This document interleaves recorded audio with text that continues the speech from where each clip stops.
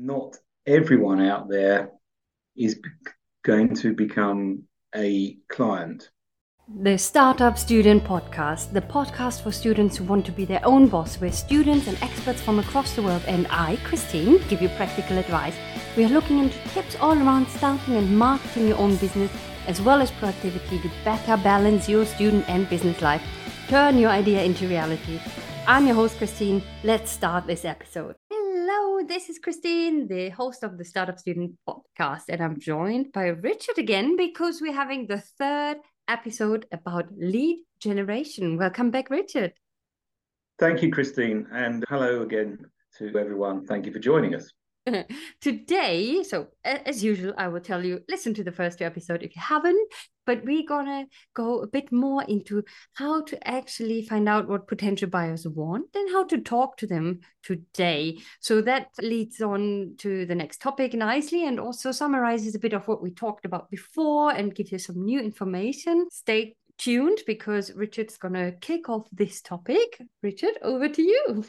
Thank you. Yeah, it's very much a patience game because you're not going to engaging with people who are going to want to buy from you straight away.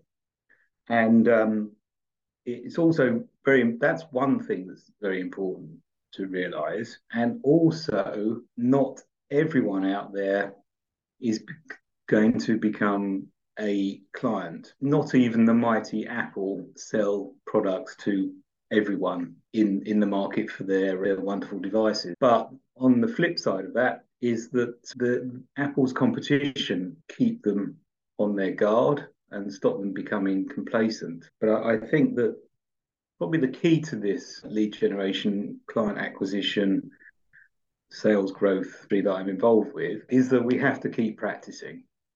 We have to do this every day and stay in touch with the people that we are looking to engage with, because another important realization is that anyone who is not a current client is a potential client. So our messaging needs to be friendly, warm, and approachable.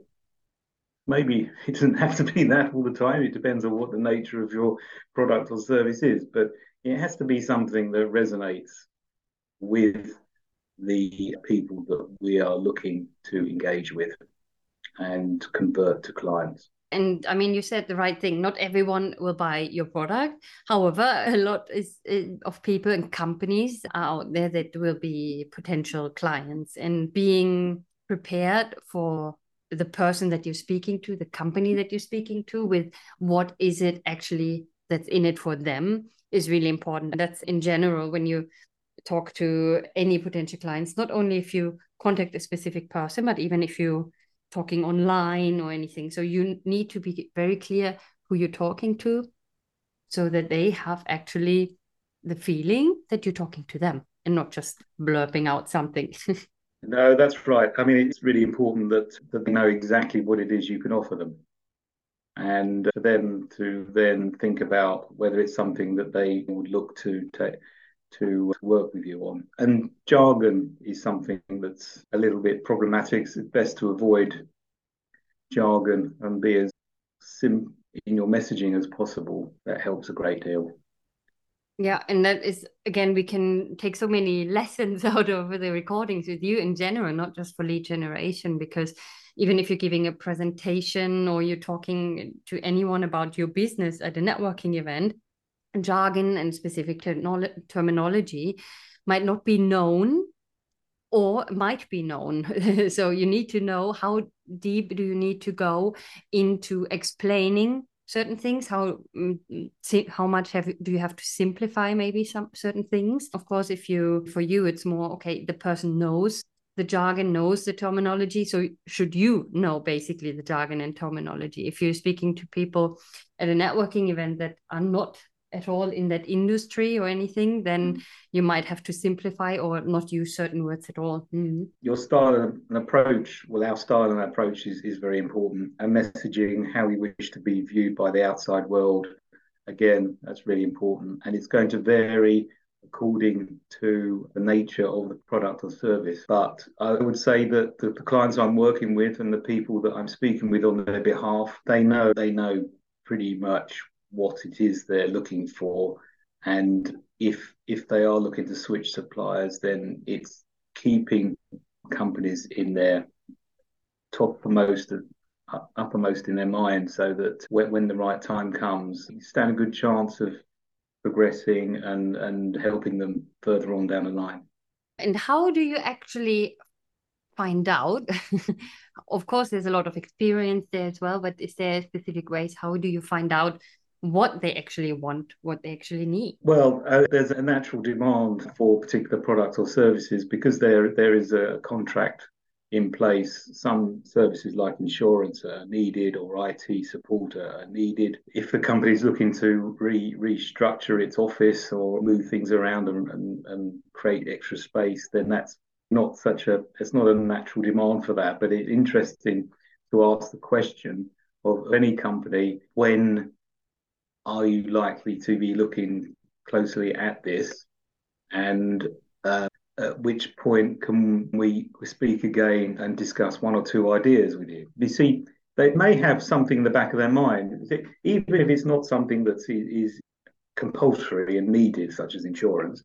There might be something in the back of their mind. They may have a building project, for example, and it's not gone anywhere because doesn't know anyone that they can go to help them with that. The design of the layout, the new office format that they're thinking about, or design of the building itself. So if I was to have a conversation with them, that project might actually get accelerated, and they may well decide to do it a little bit sooner than they may have done otherwise, because I've presented them with an idea that will help them take things forward. There's some stuff, like you also mentioned, is you can do by research. You can see maybe some projects they're working on. I guess you can these days it's fairly simple to find out a lot about a specific company or person, because there's the internet. Then they might have a newsroom or news page on their website. They might have a LinkedIn page. They might post something on LinkedIn. So are these the mediums that you use as well? Yes, you're right. And thanks for pointing that out, Christine. Yes, you certainly pick up little bits of news from LinkedIn, but also data research is quite important as well. So you can find companies that are expanding. And of course, if they're expanding, then they'll need more space for their teams, in the case of a building project, or in case of many other services that companies buy in. They may wish to get some extra financial planning expertise or accountancy expertise on board, or need some help with their financial management, and the people they have in place at the moment may not be able to assist them with that. All sorts of different things. I think the key is to ask, well, when might be a good idea to discuss ideas. Once they've opened up about any potential projects, that's really good. And by keeping the conversation open, you then have the opportunity to go back later, another time when they might be looking. I mean, I think the main objective of a very early stage conversation is to keep them on your contact list. So do you usually ask, oh, can I contact you again in the future? Or you're just saying, okay, we will stay up to date and I will see what's happening? Or you just contacted them without warning, let's say again? No, it's good to get a potential date, and then when you ring back to mention the refreshing contact with them. And then, of course, if you've got regular updates on the newsletter, many clients I'm working with have a newsletter that gets sent out, or blogs that can then be repackaged as email shots or bulletins, just to keep the name of the business that I'm representing in the mind of the clients I'm speaking with. I see. And so we mentioned that before, but how do you actually keep track of all of this? I mentioned you don't speak to 5 people a month. So how do you keep track of who to contact when, how, what have you discussed before? It is a very useful, and they, depending on who the client I'm working with, as to whether they have a CRM system in place, in which case I use that, or I might use a spreadsheet. They still have use, and they're very effective. But also put reminders in the calendars as well for calling back. But yeah, there's I think the CRM is the way forward in many cases. Well, just think about the approach and just relax into it, I think, and practice each day on speaking with people, engaging conversations, because it's the conversations that help generate new opportunities for all of us. If you've got a good idea and a great proposition, have conversations about it, because you are then going to find new clients. No question, no doubt, you will find new clients. And the clients that come on board, there could be a pattern as the type of people they are, the type of business their company they run, and the size of the company. And then from that, you can grow and expand and focus your efforts on similar businesses of that type over future years. But it takes a while to get to that stage. But at least by making a start and doing some activity every day, puts you in a good place. I think that's the thing. It's like really keep going. I think self-motivation is a big thing in this kind of business, to accept the no. We talked about that. And also just keep the conversation going. This is like a long-term relationship that you're building, probably not just, oh, you call and then, hey, let's do something together. A no isn't necessarily a no, not at all. It's a no, call me back later is generally what the no means. But what isn't 100% known is when later might be. I mean, a no is not an immediate no. It's just a no, probably not in this moment.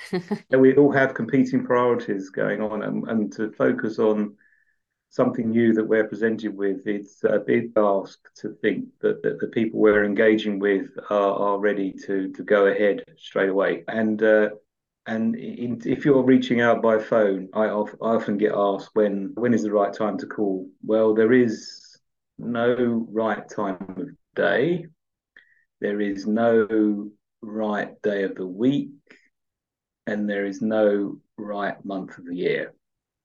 Because if we focus on practicing our approach and marketing our products and services, then if we're going to be doing it every day, then we need to be doing it every day and not worry about the clock or the calendar. The right day of the week is probably not the weekend. The weekends are not. No, let's exclude the weekend and Christmas Day. And any other religious holidays or any other holidays for that matter. Yeah, but there is a seasonal pattern, Christine, and everyone. There is definitely a seasonal pattern, but at the same point, there are always people at work in premise that we can speak with. That is true. Any final things for this episode before we actually wrap this one up? Well, what you said earlier, Christine, is absolutely spot on. You've got to keep going because, there's a level of investment that's been made. Anyone who's promoting a service, they've invested time and money and energy into becoming an expert in their field, and they've invested time, money, and energy into the product or service that they're offering. That's the hardest bit. The next bit is to create some kind of way of making yourself slightly different from other people, which will attract the right type of client, and keep going. Yeah. And we will keep going with another episode soon. If you do wish to get in contact with Richard, you will find the details on creativestartupacademy.com/podcast, as usual, where you find all the info for all the episodes. For now, thank you very much, Richard. And I'm looking forward to record the next episode with you, which will be all about keeping in touch, which we already touched on today. Thank you, Richard. Thank you, Christina, and thank you everyone for listening. That was it. Thanks for tuning in. And just to let you know, there's a free 30-day Kickstart Your Business Challenge available on my website, creativestartupacademy.com/kickstart, and it turns your business idea into reality in just 30 days. And if you could leave a review for this podcast, please, please, please do so, because it will help me with my ranking. Thanks so much. I'm looking forward to talking to you next time. Bye-bye.